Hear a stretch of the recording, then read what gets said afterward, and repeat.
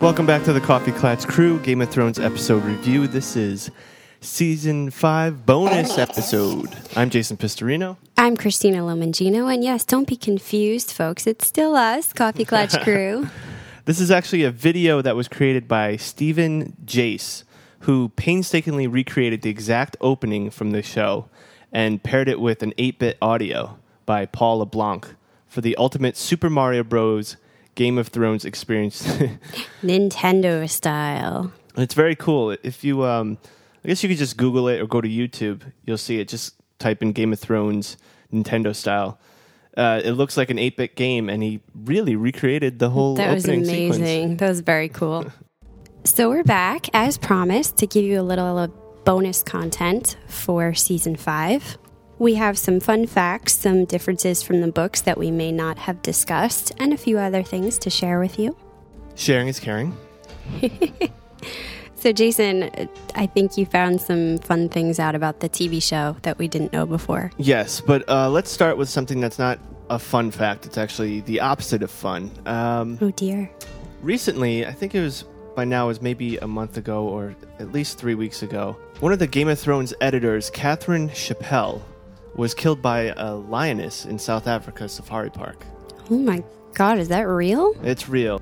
She was in South Africa working as a volunteer at a different reserve, one dedicated to saving rhinoceroses and elephants. Oh my goodness, that's horrible. And she had hoped to make a movie about animal poaching.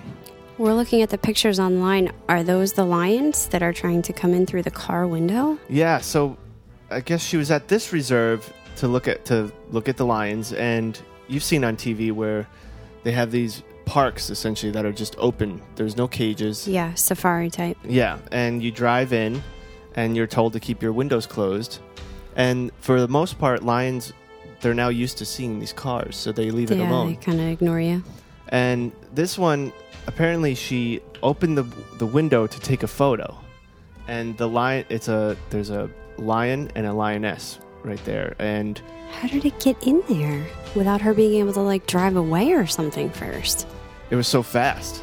There's no video. There's a picture of a guy in the car behind them that took the picture. The lion mouth is in the window. Oh, jeez. And it bit her. That's horrible. Bit her whole shoulder, and she didn't survive. And she's young. Yeah, 29. And this is, I'm reading, north of Johannesburg. So after the first bite, the lioness retreated from the car with blood dripping from her mouth and paw. We all thought she was done and didn't like what she just... And maybe she just didn't like what she bit. The lion, into. right. Yeah. That was it. And then someone in a temper that wasn't satisfied in a fight, she leaped back into the car and mauled the passenger. Jeez. But yeah, you would think, why didn't... She's a passenger, so she's in the back seat. Why didn't the driver just take off? Right, yeah. I'm assuming it was just so fast. Scared and shocked, obviously caught off guard. Yeah. So that's a bit of bad news. Well, geez, as if GOT wasn't bad enough. Can you give us some good news, please? I thought at first it was fake, too. But then I was like, they would have said dragon or something. Yeah. All right, so on to some good facts. The Season 5 finale broke the TV series' all-time live viewership record with 8.11 million people watching the initial airing. Whew. And the Game of Thrones wiki page also broke its day-after viewership record with 3.4 million site views within a 24-hour period after the episode initially aired. So they keep going up. There's no sign of slowing down. And that's pretty good, because I thought that there was going to be some poor reception to the season finale, but the day after it was still breaking records online. So yeah, this just goes to show this show is going to be something that we talk about to our kids. You know how Star Wars is still talked about, and Star Trek, there's still Trekkies, conventions and stuff. So this is going to be something that's talked about forever. And essentially, hopefully they don't ruin it like they did in Star Wars, but they could go on with, side stories and things going on. Yeah, I think it would be different here because it's not like trying to build something out of nothing. We've sort of talked about this before, paying homage to George R.R. Martin, that he has, in essence, created this whole fantasy world that is so rich and complex. We constantly just want to know more.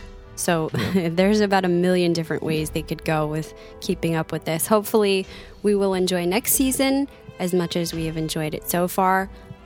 I think even if they were to go downhill from this point, I would still remember it as one of the best shows. Yeah. And the second part with the Game of Thrones wiki, also breaking records, that's everyone freaking out that Jon Snow is dead. Oh, of course. And trying to find out what happened. What happened? Is he going to come back? Yeah. Tell me he's still alive. So...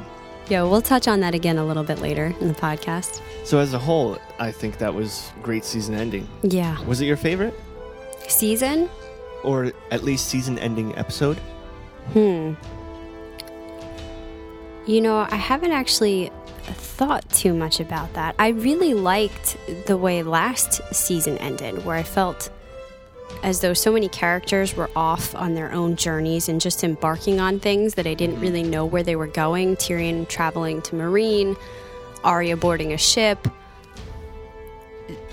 It ended on a much more hopeful, we're going on an adventure type of thing, whereas this felt very somber. So I would have to say probably not, but I still enjoyed it.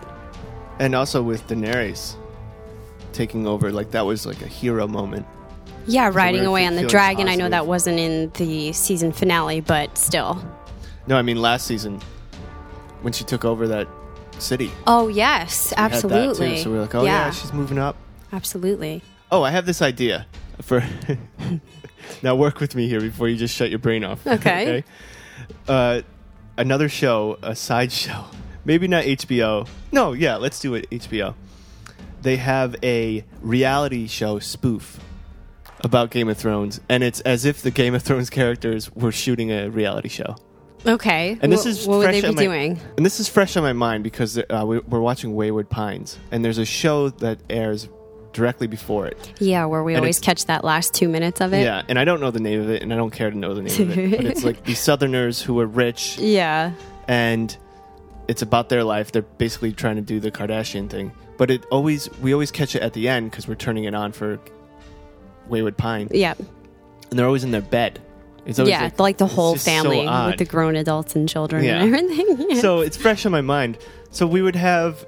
I mean, I haven't really thought it out. I just thought of it now. But, you know, like Daenerys is walking around and like...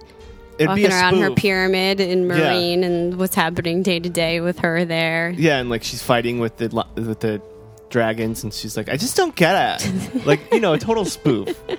I think it would be hilarious. Maybe just a few episodes. We're talking about not killing the Game of Thrones empire here, Jason. Yeah, it probably wouldn't work out. I just had the thought, and I thought it'd be fun. Jorah actually gets kicked out because he gives Daenerys the clap, and she's very upset with him. Which is grayscale. Of course. Oh, there we go. Yeah. Yeah. And she complains, you know how they do in reality shows, there's confession booth. Mm-hmm. And then they just basically are just talking to us. And like, I had to get rid of him because he gave me the clap. All right, stupid. I'm sorry. Well, I think the thing is we always want to know more, especially about the inner workings. So that's the inner workings of the TV show. But I have that same feeling just never getting enough of Game of Thrones. So a while back, I started listening to a few other GOT podcasts that I really enjoy, which I can't believe I haven't given them shout outs yet on here. One of the good ones is called Game of Owns. I'm sure a lot of listeners out there know about it. They get a ton more listeners than us, if anybody's even listening right now. But yeah, they're a great podcast about Game of Thrones. I had finished all of their episode review, so I went back to, they have sort of like a book club thing where they read through a section of chapters at a time and then they would come and talk about it. It was interspersed with some other fun episodes, and one of them had the actor that plays Hodor. Oh, cool. And he was on for an interview. It was actually a 3-parter. I didn't really know much about him until listening to this. His name in real life is Christian Nairn. I think that's how you pronounce it. Hopefully I'm not killing it. He seemed like such a cool guy, really down to earth. It was a lot of fun to listen to that, and just cool that he would do something like that. Yeah, I overheard you playing it in the other room. Mm-hmm. And he did seem very down to earth, and he was very, he was just chatting with the guys, and he was swearing and just like as if he was over the phone, but still it was as if he was just hanging out with them. Yeah, just being real. Yeah, it was cool. Definitely worth checking out. And he was good with making fun of himself because he only says Hodor. Yeah. So. And apparently he hears that all the time. Yeah. It's like if he had a dime for every time people came up to him with that Hodor thing. But he had some, and these aren't secrets, but I never thought of this. Can you tell me about, he was talking about the importance of Hodor and his hair being gray. Yeah, well, there's so many theories out there, and it was more prominent in the books that some of the characters, their parentage and their identity perhaps was uncertain, the way it is with Jon Snow. A lot of that revolved around who could be potentially secret Targaryens. There was a lot of hype about Tyrion.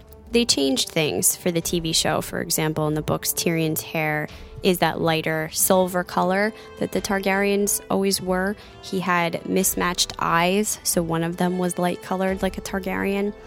And apparently Hodor had some of those same characteristics, and it meant a lot more, again, in the books. The features and what that meant about your lineage, so all of Robert's bastards having dark hair and dark eyes, and that's why it was such a dead giveaway that his kids weren't actually his kids because they had blonde hair. Oh. But there was also, he was talking about the importance of the name behind why people call why he says Hodor all the time. Yeah, his name in the books is actually Walder, as in Walder Frey. There's a ton of Walders. For whatever reason, Hodor is not his name. It's just something that he started saying a long time ago, and that got people interested in, well, what does Hodor actually mean? And so it translates apparently to something in High Valyrian, and I'm not sure exactly what that is. It created a lot of fun theories. Is it something important that we're going to find out about later? Maybe, right? Yeah. We're going to see a lot of him next season because we didn't see any of him in Bran this season. Yeah. Yeah, we'll talk about Bran a little bit too before we finish out here. All right, fun fact number 2. Cersei always wears heavy layers of clothing like armor. And even in her sex scenes, it was a conscious choice never to show her with her clothes off. This was decided years in advance to increase the dramatic impact of Cersei's shocking disempowerment, stripped naked and marched through the streets. So they really thought that through. Yeah, that's interesting. Before I read about that, I never gave that a lot of thought. But if you go back in your mind and think about all the times that we saw her having sex with Jaime, she was always fully clothed. You didn't really, even the clothing she wore in comparison to somebody like Marjorie was very not revealing. Mm-hmm. There's so many smart decisions that they make throughout the course of this TV show. And of course, in my opinion, there's a lot more in the books. Volume-wise, you can just get so much more. So many more rich details, predictions. Of course, a lot of that could be red herrings. We could be getting off on tangents that maybe might not mean anything, but it's fun to think that they all do. In all of our episode reviews, we do talk about some of the book differences that occurred or did not occur in that episode. There were some that we missed throughout season 5, so I'd like to talk about them here. The first we have briefly touched upon. It's how badly Cersei has mistreated the small folk of King's Landing. So just the regular people that we don't get to see a lot in the TV. But they were featured in the books. The novels include more scenes around the riot of King's Landing in which peasant women are holding up their dead babies and pointing at Cersei, accusing her that their children are dying of starvation and that she's started this war and doesn't really care about them. If you think back to season 2, before that, the small council did try to warn her that the refugees were pouring in from the countryside and overburdening them. They talked about how they wouldn't have enough food. She was just sort of like, I don't care. And she agreed with Littlefinger that when winter comes and the poor are starved, well, they'll have less commoners to deal with. And now that's really showing itself to be important with the amount of people who are getting behind the faith militant and why they're growing so large. Another point dealing with Cersei about her Walk of Atonement, there is more history behind this we briefly discussed in House Lannister.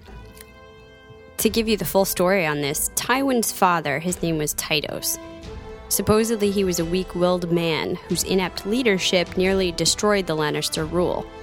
After Tywin's mother died, Tytos took up with a new mistress, a commoner who was basically a step above a whore. In time, she came to control him to such an extent that she was said to be the real master of Casterly Rock.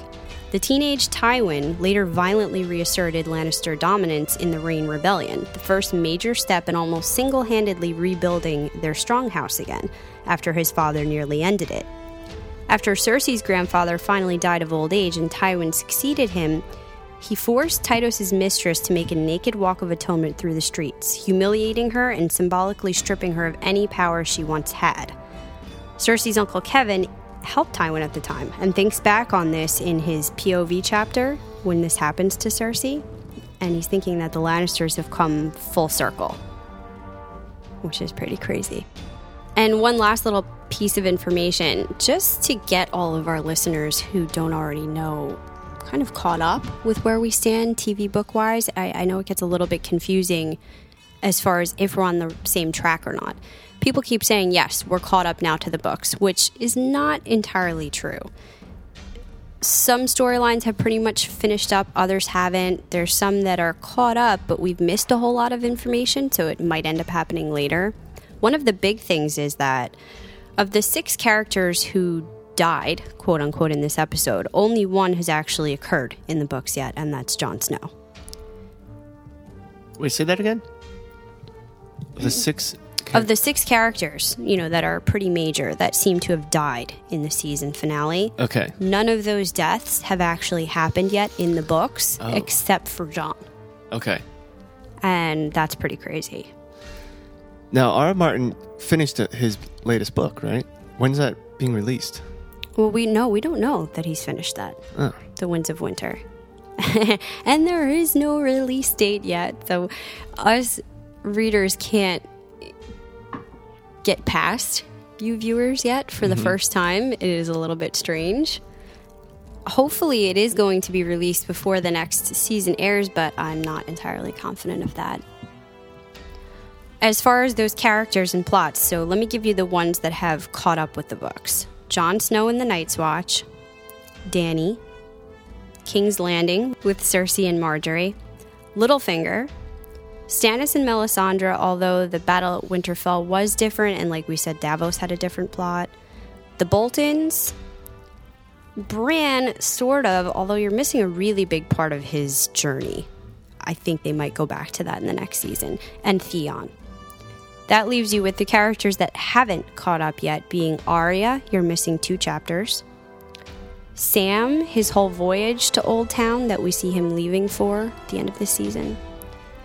House Greyjoy, everybody other than Theon, basically. You got his sister had a few POV chapters in Book 5 that we haven't seen. The Riverlands, that would be the Tully's home. And Dorne. So that's where you stand with differences book to TV. Now, can I give you something exciting from the books? Please. Just a little warning to you listeners out there. If you are still afraid of some mild spoilers, I don't even know if you could say that since we are mostly caught up, but if you don't want to hear this, just kind of tune out for a few minutes.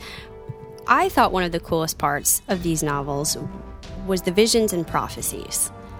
The things characters see that seem to foretell some of the future. I don't know why the TV is choosing not to include that. They really have cut down on the amount of magic, supernatural, fantasy type of stuff. I guess they think this falls in with that. To me, it gives you such an added element. I don't know. There was quite a few characters that had either dreams or visions, people like Melisandre that could see into the flames. One of the biggest ones was Bran. So I'm not going to say too much on his character because we might get that next season. But one of his visions that I thought was particularly cool, he's looking, I guess, into the future. The future, the past, all sorts of things are coming to him. It says, finally he looked north. He saw the wall shining like a blue crystal, and his bastard brother Jon sleeping alone in a cold bed, his skin growing pale and hard as the memory of all warmth fled from him. North and north and north he looked, to the curtain of light at the end of the wall, and then beyond, deep into the heart of winter, and then he cried out, afraid. Afraid? What do you think about that, what he's saying? First about seeing his brother Jon. He's lying on this cold, hard bed, all warmth is fleeing him. So, well, before knowing that he was dead, I would just think that he's forgetting, he's in the cold. He's in the bitter cold, and he forgot what it's like to be in a warmer place. Right. But maybe he's looking at his dead body, and all warmth is escaping because his body's shutting down. Yeah, and like we said, one of the theories on what could happen to him is that they might put him in an ice cell, the way they did with the other whites, to see what would happen, just in case he changes. So is that him being locked in an ice cell, lying on a cold, hard bed? An ice cell, like... Those were the cells they kept beneath the wall, kind of like jail cells. Okay, but and it's cold because there's no warmth. It's just like sitting in between the wall of ice. So it's freezing inside the cells. So that was pretty harsh treatment if they weren't going to kill somebody. And they've actually used it to lock up whites that they want to investigate and see what happens to them. Oh, I didn't know about that. Yeah. Either way, it's pretty cool that Bran is seeing this. There's still some kind of connection between him and Jon. And we're not getting a lot of that in the TV show, the connection between the Stark children. Not at all. We're getting nothing like that. And there's more in the books, that bond isn't lost between them, between their wolves. They have dreams, they have visions. Huh. The next one is about Dany. She's actually had a few. The first one, it says, that night she dreamt she was Rhaegar, riding to the Trident, but she was mounted on a dragon, not a horse. When she saw the usurper's rebel host across the river, they were armored all in ice, but she bathed them in dragonfire, and they melted away like dew, and turned the Trident into a torrent. This is how it was meant to be. The other was a nightmare I have only now awakened. I thought that was crazy because the vision starts out like she's taking back Westeros from Robert, that's the usurper. Okay. Then it turns into she's on a dragon and she's breathing fire at these people armored in ice, and she says, now this is how it's meant to be. So is that a vision of something to come for her? Yeah, I wish there was more magic in the show. One of the key points of magic that they really missed the boat on, people talk about this a lot. Do you remember when she was in Karth and she was at the House of the Undying, that guy with the blue lips? Yes. And she had to go in to find her trapped dragons. Mm-hmm. It was a bit longer, and while she was in there, because of whatever strange magic was occurring at this place, she got a ton of visions, really short ones, one right after the next. A lot of which have happened since then. So it appears that they will probably all come true. I picked out a few, mostly that have not happened yet, thinking, okay, these could be ones to come. One that seems as though it did, a blue-eyed king who casts no shadow raises a red sword in his hand. That sounds like Stannis. We know he casts no shadow now because Melisandre has taken his shadows to make the shadow babies. Oh, okay. And the red sword being his sword Lightbringer.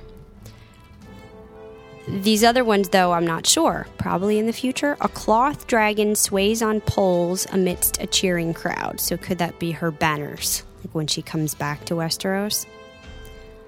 A great stone beast takes wing from a smoking tower, breathing shadows. I have no idea. Me neither. A corpse standing at the prow of a ship with bright eyes and gray smiling lips. That sounds suspiciously like something I do not like. Who's that sound like? Like one of the others, perhaps. And finally, a blue flower growing from a chink in a wall of ice, filling the air with sweetness. And there's been a lot of talk that could be Jon. The flower? Yeah. So he's just going to come back as a flower? No, it's a symbol of him. It goes more in depth in the books, but it definitely is a way that we know to represent him. And so it's growing from a chink in a wall of ice. Kind of makes sense. Okay. Maybe that beast, that stone beast, yeah, is maybe that's Jorah with grayscale, like fully grayscaled. Oh my goodness. Takes wing from a smoking tower. Is he riding a dragon? Maybe. Wow. We are always looking for those other riders because of all the prophecies that the dragon has 3 heads, and so there's going to be different riders for each of her dragons. it's going to be really interesting to find out if that does or doesn't happen in the future. I mean, you've already kind of talked about perhaps Tyrion, perhaps Bran through warging or something. And the last person I have is Melisandre. We have talked a little about her visions before, but these are different ones. She says, while she's at the wall, she talks about this, sleep is a little death, dreams the whisperings of the other, who would drag us all into his eternal night. The dark recedes again for a little while, but beyond the wall the enemy grows stronger, and should he win, the dawn will never come again.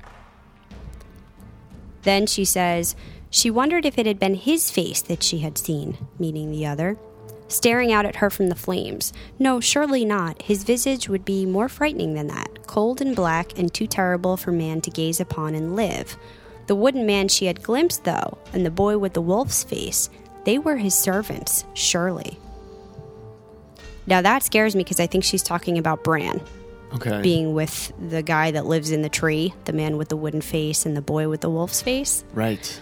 And she's saying that it appears that they are servants of the other, whatever this other, the dark god is. She thinks she's fighting for the light and the goodness, and now she thinks she's caught a glimpse of the other servants.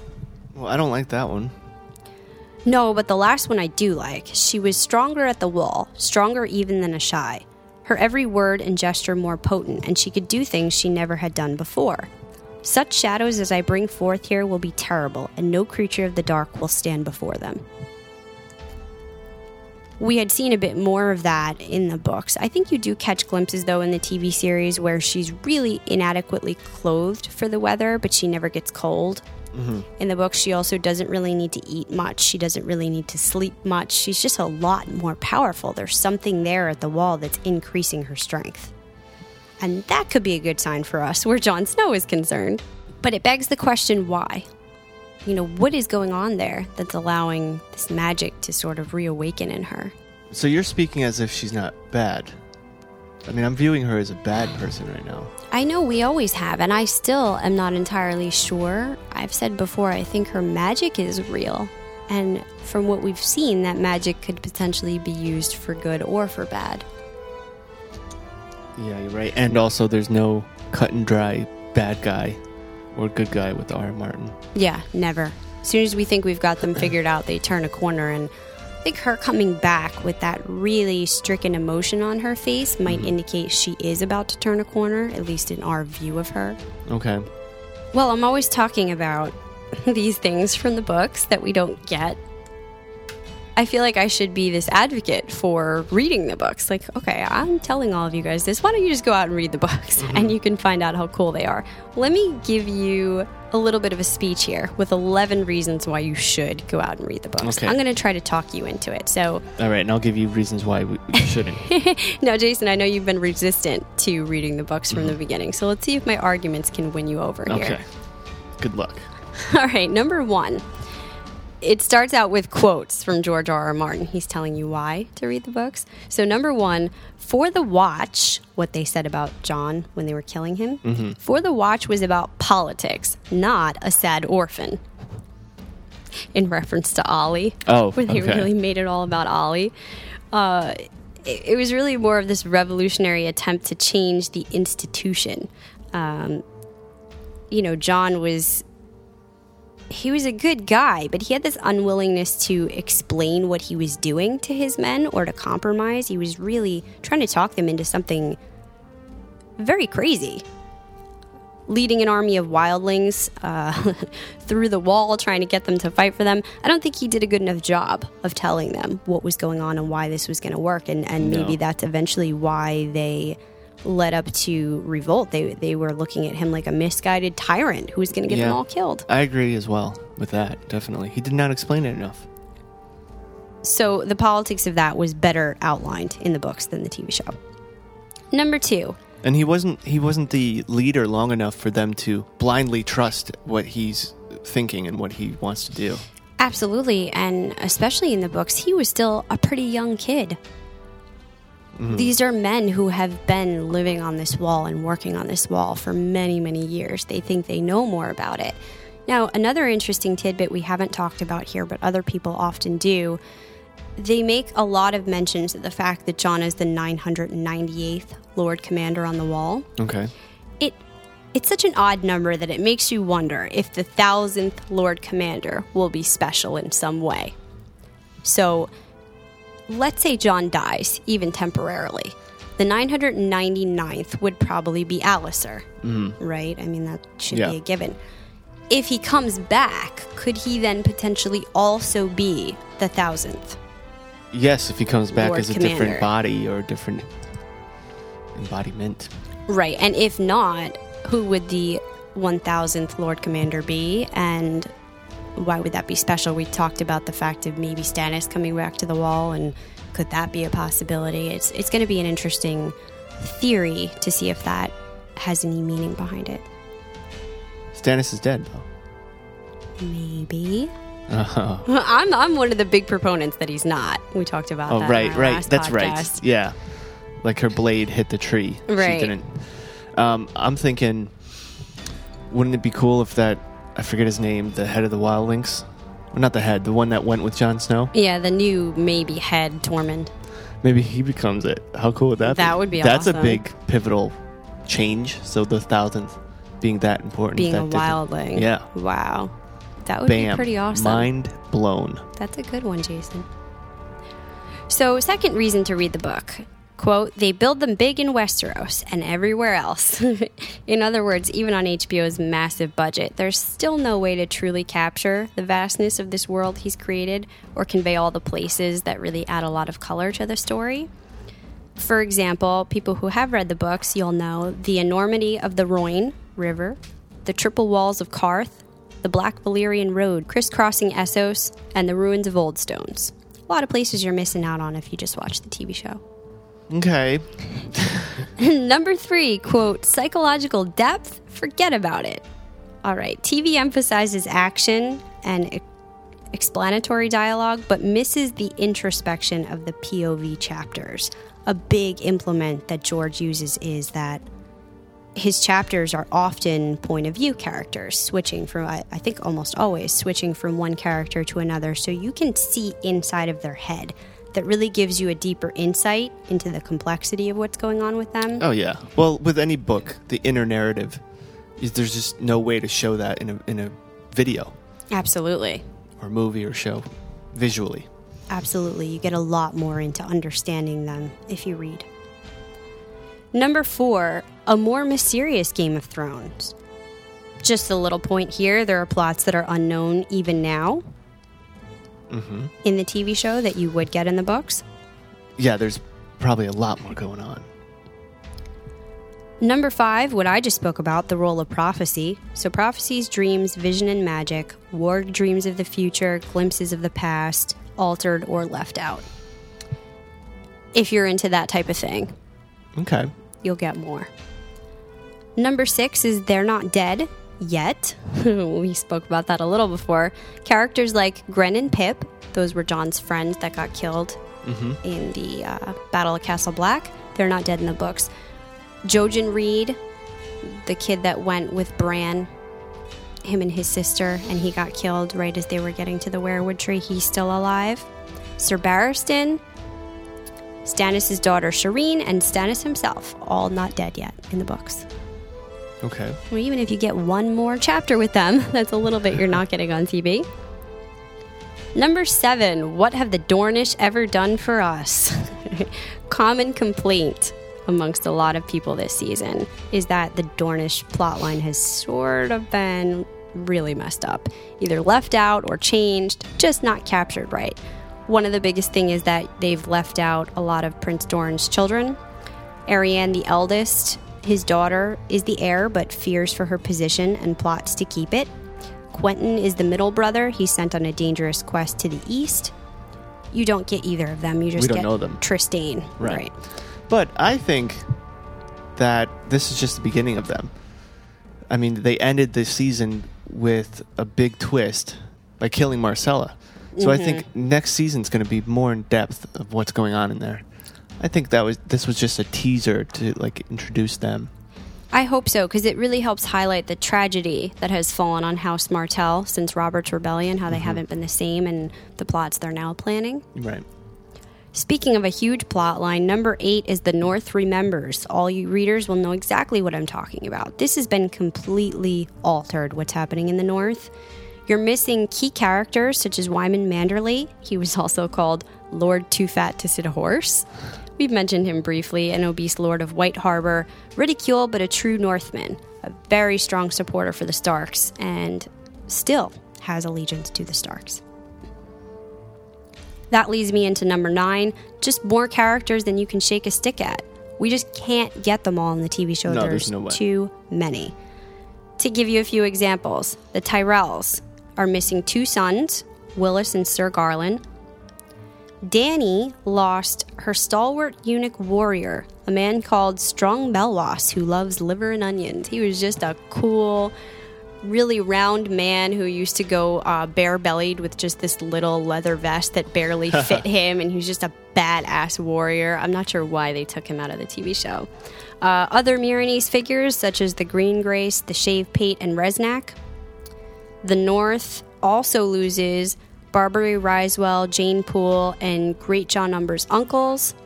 The Iron Islands don't have Balin's brothers, Victarion and Aeron. And Stannis' camp lost the creepy fool Patchface. Plus dozens and dozens more. So if you want that really rich experience of getting to know these sideline characters. Number 10 is a big one. Quote, he dreamt an old dream of 3 knights in white cloaks and a tower long fallen and Lyanna in her bed of blood. One of the most important scenes of the book, seemingly cut from the TV show, is where Eddard, everybody's favorite character, Ned, we miss him so much from season 1, he has a fever dream of the Tower of Joy, where he and 6 other men faced 3 knights of the Mad King's Kingsguard.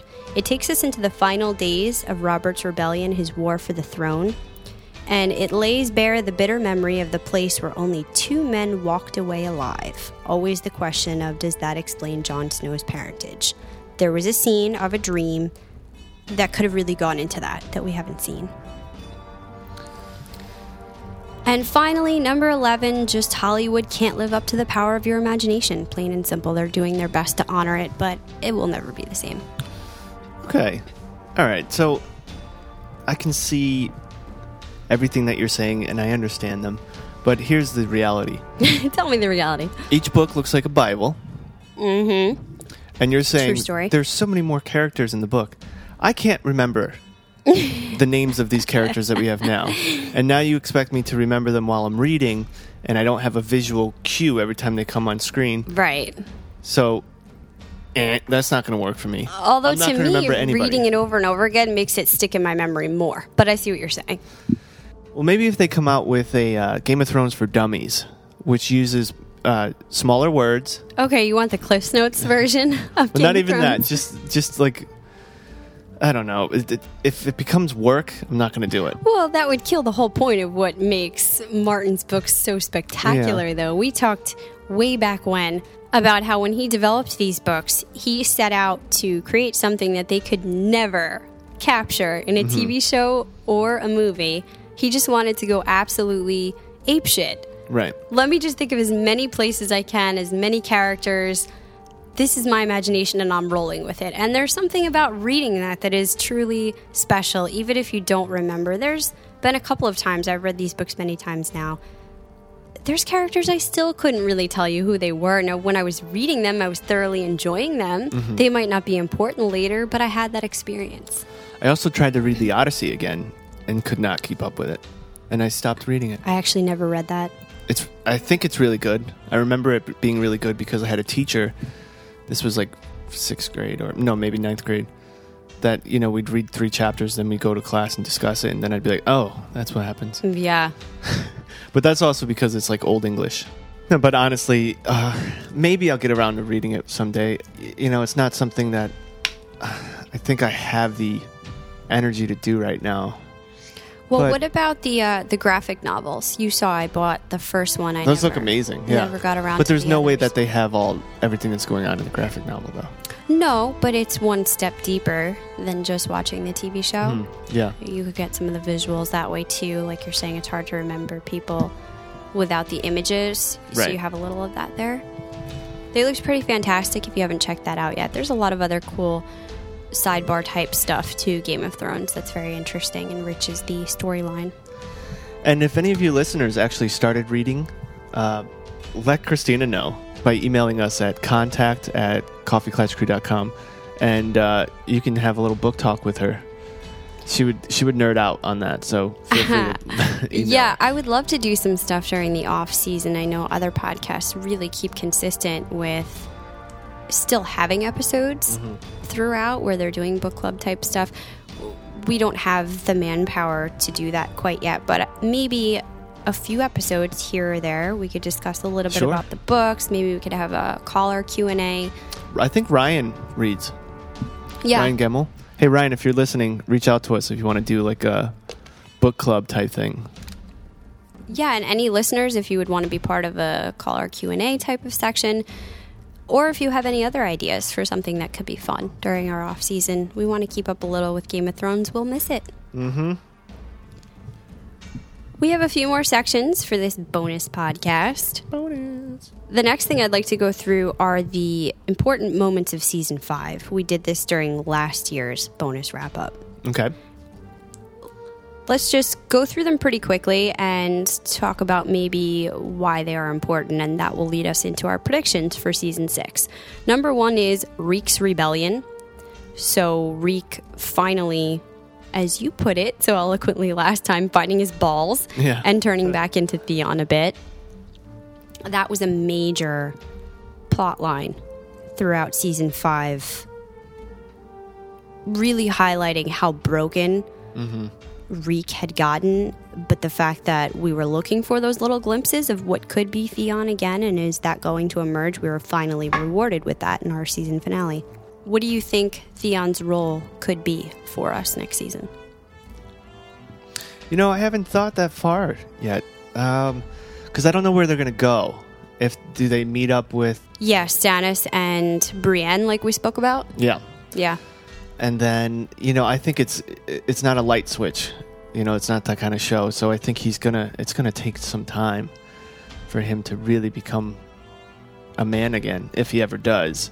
Well, that implies that you do think he'll be around for a while, though. He's not expendable.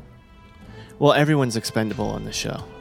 But maybe he has to sacrifice himself for her sometime. Like, they're gonna get caught and he sacrifices himself somehow by...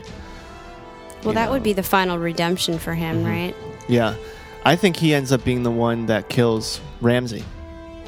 Yeah. That would be awesome. That would be some redemption. We need some redemption. I need to feel good about this show. Especially for him and Sansa. It's been a long time for that. Yeah. Number 2 is the flashback prophecies. The vision we were treated to in episode 1 of Cersei as a child. That was the first time they used that device on the TV show of giving a flashback. Right. I think for them to do that, it's going to continue to have importance. We've gotten into that a little before. Number 3 is the Sand Snakes and the Dornish presence. They made their appearance for the first time this season. We have gotten way into that. I don't think we need to really say much more. Well, I think with Jon Snow being, quote, dead, even if he ends up being alive again soon, which I hope, I don't think it's going to happen next season or until the latter half of next season. So there's a lot more space now because a lot of last season was Jon Snow. Right. So they have more room. They have more time to go into the Dornish story. Yeah, to go into Bran and company. Bran as well. That we didn't see at all. Absolutely. Number 4, we always get our Westerosi weddings. So this year it was Marjorie and Tommen. And also, unfortunately, Ramsay and Sansa. Visually, that was a beautiful wedding. Outside in that snow. Thought that was nice. Oh, yeah. A horrible event, but portrayed very beautifully. Yeah. Those trees look badass. Those ancient trees. Number 5, the Fighting Pits of Meereen. We got a couple of glimpses of that. We saw the smaller little pit where Jorah and Tyrion finally reunited with Dany. And then we saw the bigger pit where they fought. One of the most amazing action sequences, as we talked about, when Drogon flies in and starts burning all the men. And the fighting itself, we discussed, perhaps a little bit weak, but... Yeah. Comparatively to the episode prior. Yeah. Yeah. But we did get the one really awesome fighting pit scene where Jorah goes in and just takes everybody out. And Yeah. that was cool. Number 6, Arya goes faceless. One of the biggest. Very cool, and I'm anxious to figure out where that storyline goes. I've been really intrigued with Arya's storyline this season. It was kind of lame-o for a few seasons because it was just like her traveling and bouncing from one place to another. Yeah, I was amazed to find out somebody said I think she was only in 6 out of 10 of the episodes, and even then, some of the scenes were very, very short. It felt like it was so important to the season that I guess it just didn't feel brief to me. But that's because every clip, even if it was short, it was very important. Yeah. What was going on. Yeah, really impactful. And very memorable. Number 7 was the Hardhome invasion, arguably one of the best scenes of any Game of Thrones episode. And that's the episode I was alluding to when I was saying that fight scene was amazing. Yeah. Oh, man. If you can do that, that's what we keep saying. If you can do that, why are you getting other more minor ones so wrong? Especially the one in Dorne. Right. The fight with the sand snakes. Just very that was weird. lame. We also got that other amazing action sequence of Jorah and Tyrion on the boat in Valyria. Yes. And again, another beautiful place we got to see. That was done very, very right. Number 8, we got Cersei's Walk of Shame. Amazing sequence. Visually, from a character point of view, it was just something we've been waiting on for a long time. I'm emotionally distraught with that scene. I have a negative Poor baby. feel in my head. Why so? Because I was fighting these emotions. I was feeling bad for her, and I didn't want to feel bad for her. So whenever I think of that scene, I have like this weird gut feeling that I don't like. It's kind of like, yeah, it was a great scene, but I was just fighting emotionally during that scene, so I have a bad taste in my mouth. I'm so happy you said that. That type of reaction occurred much sooner for book readers. They've been laying the groundwork for a long time, trying to get us to, in some way, empathize with Cersei and see that she wasn't always this person she's been turned into. Right, yeah. Well, she was a bratty cunt of a good young child. Right. So they didn't really show so many of the times where you actually could feel bad for her, such as The way the whole parents thing treated with her and stuff. Well, yeah, and then the whole thing with Robert always being truly in love with Lyanna, to the point that on their wedding night, when they were in bed together, he accidentally called her Lyanna. And just other instances like that where you could see maybe how she became this way. But at the same time that I'm reading it, thinking that I'm going, but I still don't like her. I can't, no matter how much they try to make me feel bad, and I feel a little pulled, at the end of the day, I still think she's a horrible person. Right. And then also, you did state this during that episode podcast. They did not let that linger in the air. Right away, as soon as she got past the gates, right away they show you like the typical her again. I think the season should have ended with her walking in and the looks of everybody just not giving a shit before Maester Qyburn comes up. That's how I think they should have And they ended could have it. even visually shown the mountain, or what's his new name? Sir Robert Strong. They could have just shown him. There Walking didn't have in. to be any words. That would have been more impactful than this whole speech and then her like looking at him and let's start right where I left off, You're right. It would have been pretty amazing from the moment she walked in the castle doors if it was just silence for 30 seconds and stuff And occurring they showed all those without faces. any sound. And then you hear like goof of the mountain walking down the stairs. Rewrite HBO. Boom. That would have been sick. You missed the boat. And then I would have felt better. I think that was it too, is the ricochet effect. Like, you're making me feel bad. I don't like it. I don't want to feel bad for her. And then right away, you didn't even let it linger.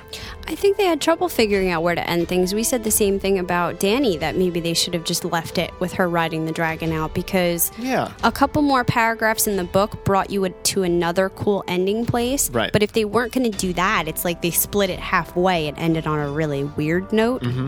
Yeah. I don't know. Well, that takes us into number 9, which was Dany takes flight. Arguably one of the coolest moments. We talked a lot about how I thought The CGI just sucked royally for when she actually flew away, and we would have preferred not to see that at all. Maybe just the shadow on the ground or something to that effect. Mm-hmm. But Drogon coming into the pit and everything leading up to that was amazing. Him yelling at her. I watched it again. Yeah. That was amazing. Just take out the flying, like we said. So much better. Yeah. And number 10, Backstabbers. The death of Jon Snow, question mark? It wasn't really backstabbing. They stabbed him right in the front. Now, let me ask you, do you think this was the biggest surprise ever on Game of Thrones? Because we've had a lot, from the death of Ned early on in season 1. Ned was the biggest surprise for me because I wasn't prepared. Okay. I was like, "This? What kind of show is this? I've never experienced the hero going down, especially first season." I think a lot of people would agree with that. So, Jon Snow dying, I was shocked.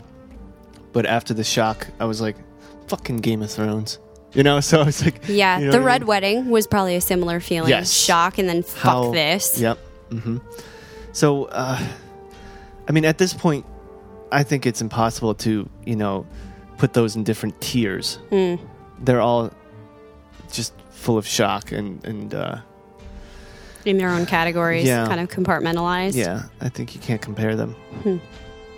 They all die in the end, everyone. Well, let's not go there. We next are going to go into our predictions for season 6. Before you tell me what you think, we have a couple of news items that could tip us off to things that may or may not happen next season. There will be 5 directors involved, we know, for season 6. There are 3 veterans, names you will probably recognize: Jeremy Podeswa, Mark Milad, Miguel Sapochnik, and 2 newcomers. A guy named Daniel Sackheim, he's done X-Files and House episodes. Okay. And Jack Bender, who's done Lost. We know that Sapochnik will be doing the final 2 episodes of next season, and that could indicate that we're in for a big epic battle climax, because he always does those really great battle scenes. Cool. Benioff and Weiss have hinted they might return to plot lines and characters previously left out of books. So some of those things we talked about that we didn't necessarily get from the books, the Dornish stuff, the House Greyjoy plot lines. You mentioned before, we have some space to fill while we're missing other characters. They could be filling it in with that. There was a casting call for season 6 that revealed the next season could feature a pirate. He was described as cunning, ruthless, with a touch of madness. Johnny Depp is playing this role. Stupid. Joanna Robinson in Vanity Fair says the pirate is definitely everyone's favorite eye patch-wearing uncle, Euron Greyjoy, a.k.a. Crow's-Eye from the books. According to Robinson, other near-certainties for new characters include Mord Dothraki and members of a theater troupe that Arya becomes a part of during her quest as an assassin. So that's kind of cool. Another character revealed in the casting call is a beautiful, intense, and magnetic young priestess. The clip shows a British actress reading for the part of Kinvara, a red priestess who visits Tyrion and Varys to offer help in ruling Meereen following the departure of Dany. The addition of a new red priestess suggests that the season might also focus more on the Lord of Light. We're going to see those guys again? The Lord of Light? Oh, Beric and Thoros? Yeah, I know I'm obsessed with that, but there's got to be a reason. I'm obsessed with it too. I feel like, especially if they're going to get more into this whole R'hllor religion, they have to go back to them at some point. But yeah, we got a pirate. Sounds like could be a Greyjoy. Cool. Everybody's favorite Greyjoy, quote unquote. And we have this beautiful, magnetic young priestess. Now, have you read about these people yet, or is this future books? The Greyjoy one I definitely have read about. The other one I'm not sure of, and where they talk about Arya joining an actor's troupe, I have. That's totally not happened yet. Another piece of information, the man behind the visual effects for Game of Thrones, Joe Bauer, told Yahoo, for Season 6, the dragons will again be double in size, spanning 120 feet from wingtip to wingtip. Sweet. That's pretty awesome. Those all give us clues as to what might happen, but there's still a lot of questions. What will happen to Jon Snow? Will Arya be permanently blind or just temporarily? which characters will go the distance for the entire Game of Thrones, and which characters we have been missing will reappear. So, Very intriguing. as a question, Jason, who do you think is in for the long haul? Arya. Who might go all the way? Arya. I definitely agree with that. Jon Snow. If he comes back, I think he'll. That's it. He's not go gonna all the die way. again. Littlefinger. I don't think he's going to die. Tyrion? Sam. I don't think Sam's going to die. I don't know how important he's going to be in the future, but I don't think he's dying. Tyrion. I like him too much for him to not die. If I like a character a lot, they kill him. So Yeah, but podcasts have been talking about this a lot. If you read the books, it seems like Tyrion is R.R. Martin's favorite character. Like, he really, really enjoys writing him. Mm-hmm. There have been hints maybe from season 1 that means he will go the distance. Just because George likes him so much. I think it was inadvertent that we all wound up loving Jon Snow the best. I think he always intended for that to be Tyrion. Okay. And just such a beautiful job being played by the actor on the TV show that's furthering that point for everyone. Mm-hmm. That's all I have. I can't say anybody else. Any other predictions in general for season 6? I think Bran gets way stronger, and we're going to see some magic from his storyline. More wolves. I think this is going to be the season of wolves. Yeah, we will talk about that in a minute, but I would love to agree with you. I think that has to come back in some way. I also have to agree that people were very confused about Bran not appearing in this season at all, and they sort of brushed it off, the Double Ds, by saying, the plot line is caught up to where it is in the books. I think this was intentional. Mm-hmm. Leave him out for a whole season, and when he comes back, we see all this crazy shit that's been going on with him at this weirwood tree. Yeah. And the fact that he has learned a lot. I think we're going to see, I don't know if it's next season, but we're going to see the Wall be overtaken. By White Walkers. Yeah. And Dany's got to come to Westeros, right? Mm-hmm. That's got to freaking start moving. She's got to get there. Yeah. I'm really to the point where I'm not sure as well, because I'm virtually caught up with you as far as book stuff goes. I think I agree with all that. I think the characters we just mentioned definitely will go all the way, perhaps with a few more. I think Cersei's going to die, but it's going to be a while till we see her die. Oh, I feel like that's coming soon. Yeah? In my opinion. She's the main antagonist right now, though. I feel like she's the only one keeping the antics still going in King's Landing. All of this senseless politicking and fighting for the Game of Thrones that really is starting to not matter, and other people in Westeros are finding out that doesn't matter. And I think you have to have that end soon so that the real culmination of what's important can take place. She's really a symbol of that. All right. Unless she just goes down to the bitter end and she realizes when she dies and King's Landing's torn apart, and that's entirely possible. Yeah, I think you're right, actually.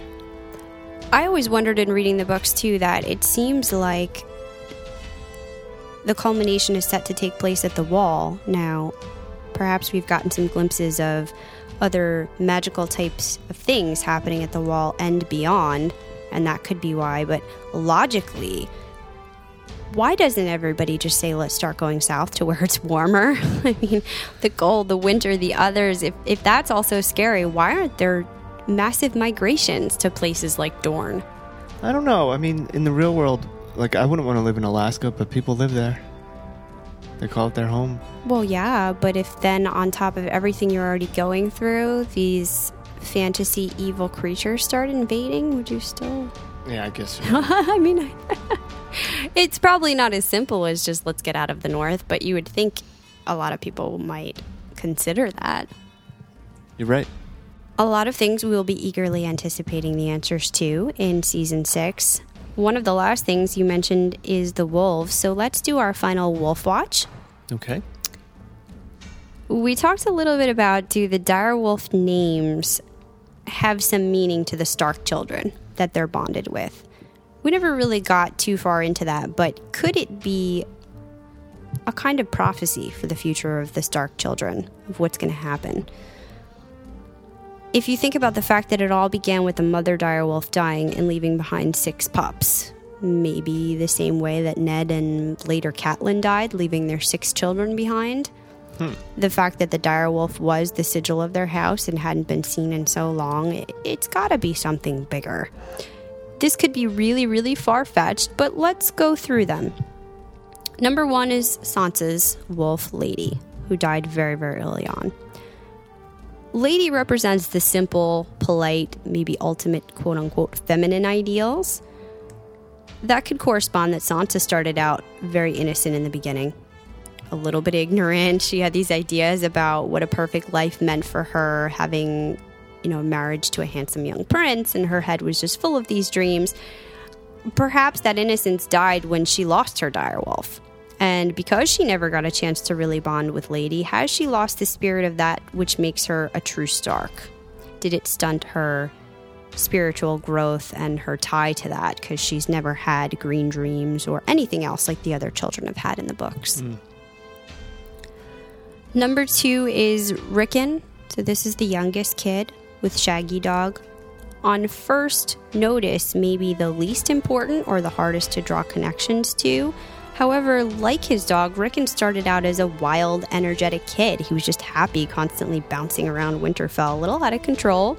He was happy, then confused, then gradually sinking deeper into anger. He's dirty, unkempt, almost a bit of a feral child by the time we see him later.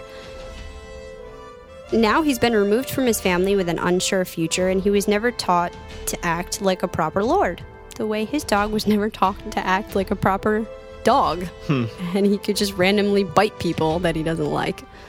Number 3 was Robb's direwolf, Greywind. So Robb lived in a world of great decisions, knowing how to fight when he finally took charge, but not how to please his loyalists or save his family or necessarily do his duty. He was always trying to do what's right, and he was winning all the battles but losing the war.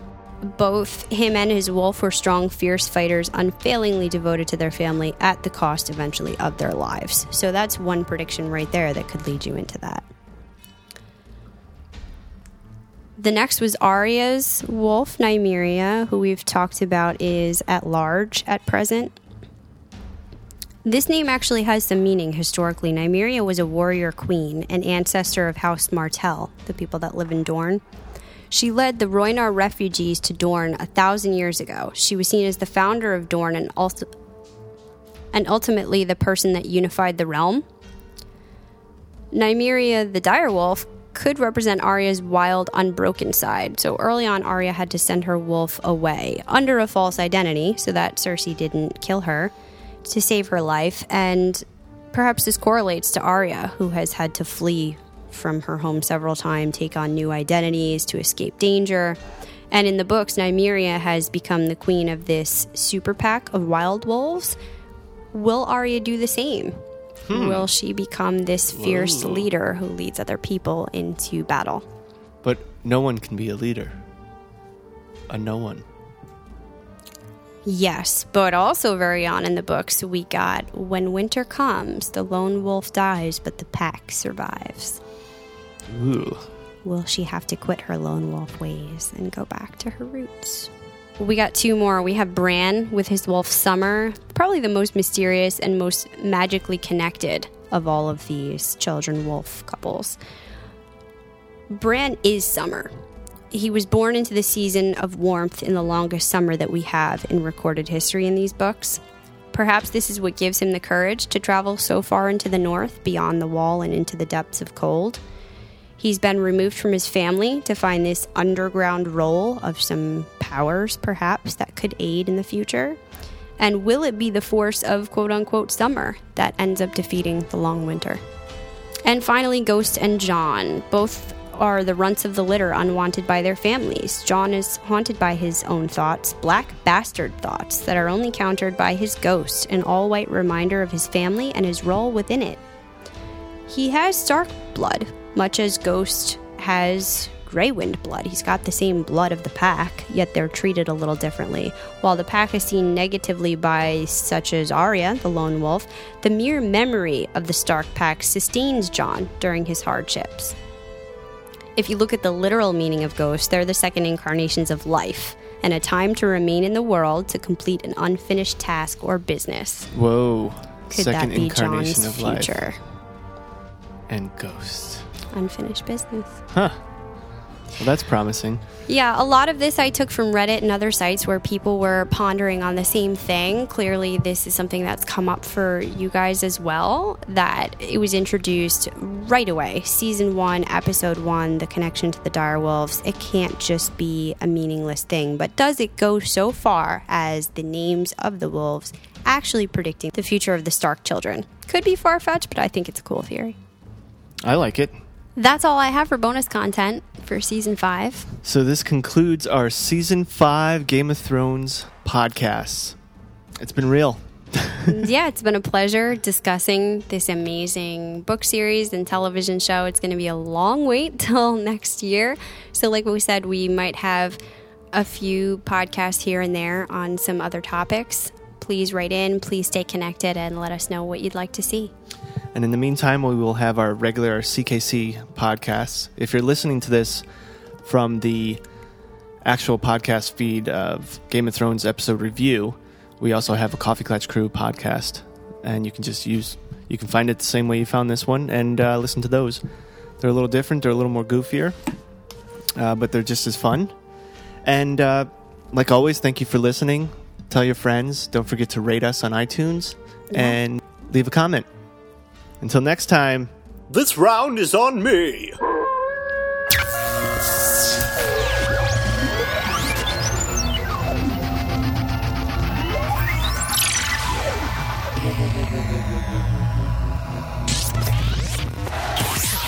Please hang up and try again.